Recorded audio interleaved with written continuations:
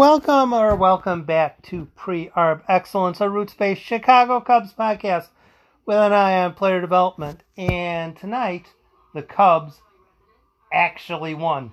Now we get to see the articles of how, 1 out of 13 or whatever.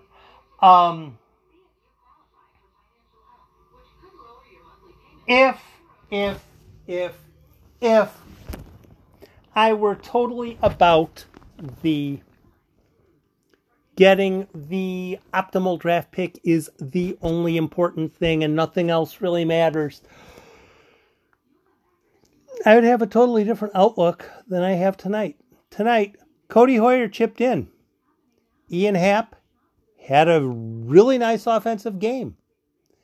Kyle Hendricks was Kyle Hendricks. Frank the Tank Schwindel had another RBI early.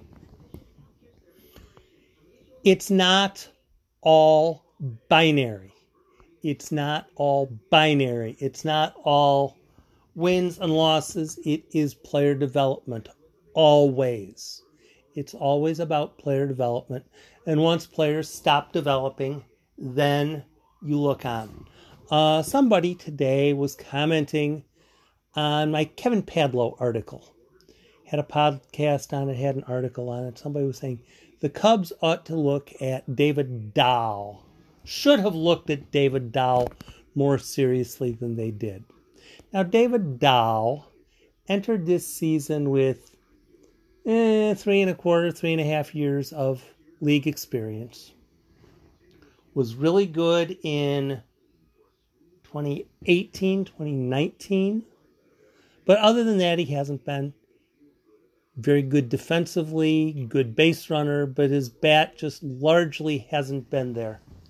And the person was commenting, why don't the Cubs take shots with players like David Dahl, who has already had an all-star appearance, instead of players like Padlow or whoever else?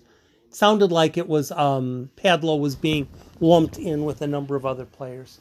The way I look at it, when you're taking a chance on a player, it makes the best sense to take a chance on a player who you can have for a long time if the payout works.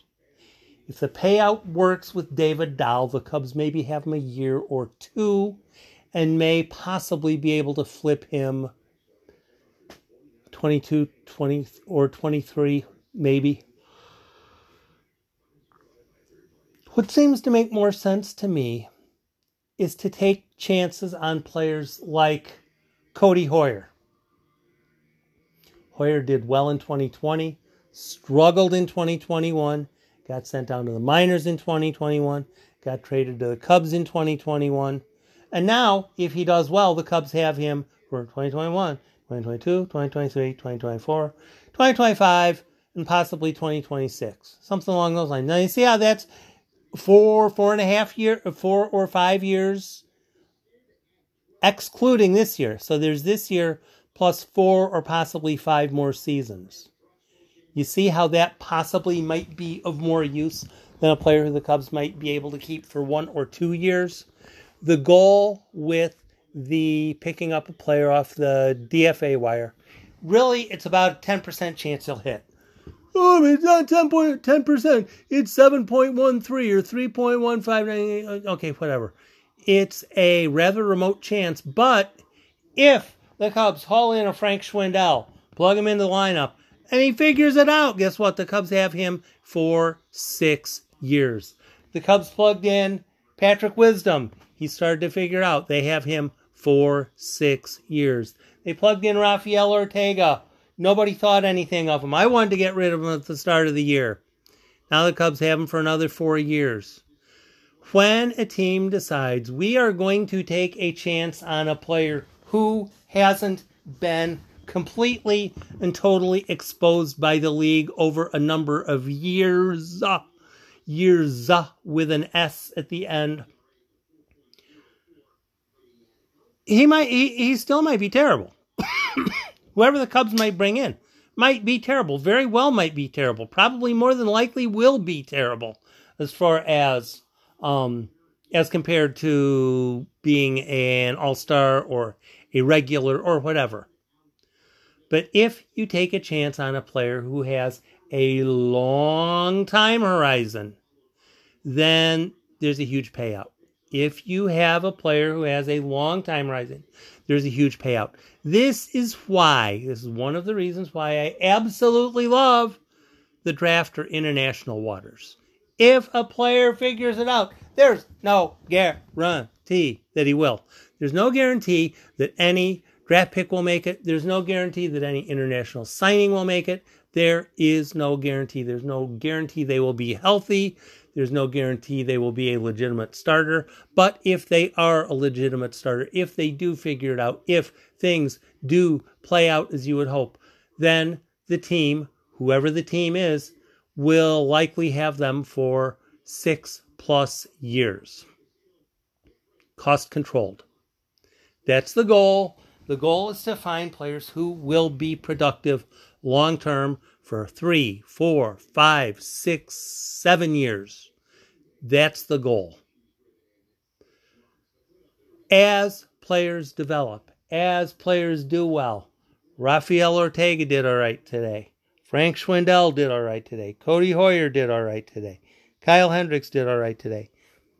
Yeah, as far as if the draft was the only most important thing, then that would probably, but it's not going to boil down to one game as to whether the Cubs are going to get a useful draft selection or not.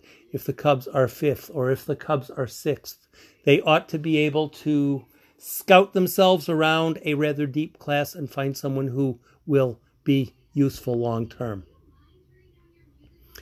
Cubs winning a game now and again is all fine.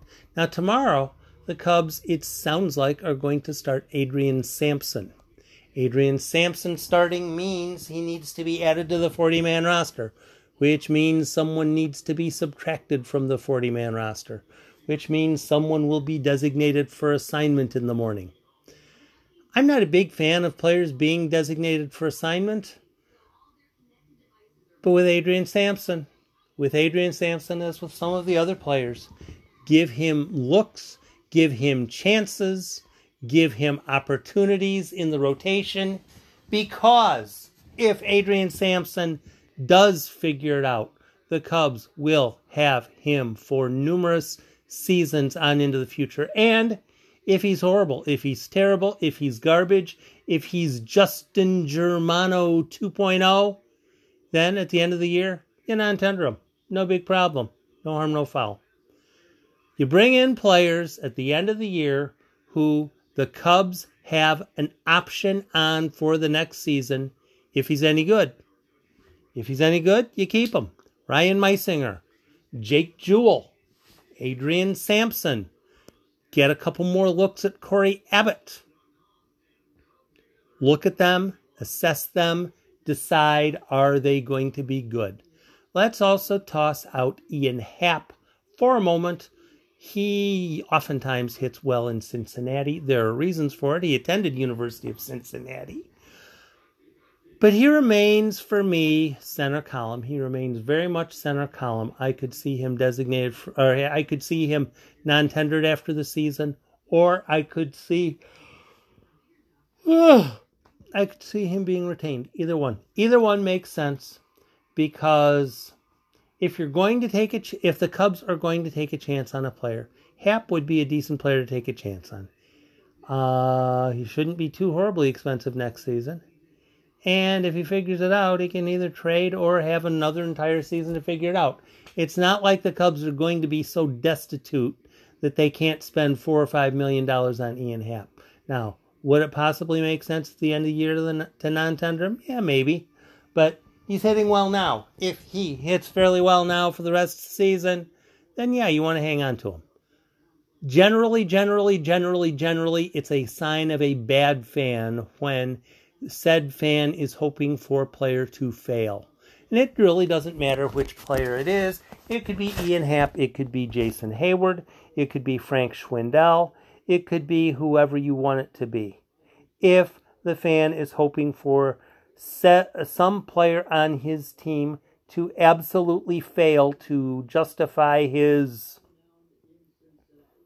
I don't even know what word you want to use there. I really don't know what word you want to use there. If somebody has decided it benefits me if this player has a lousy season, well, that's an interesting way to fan. Thanks for stopping by.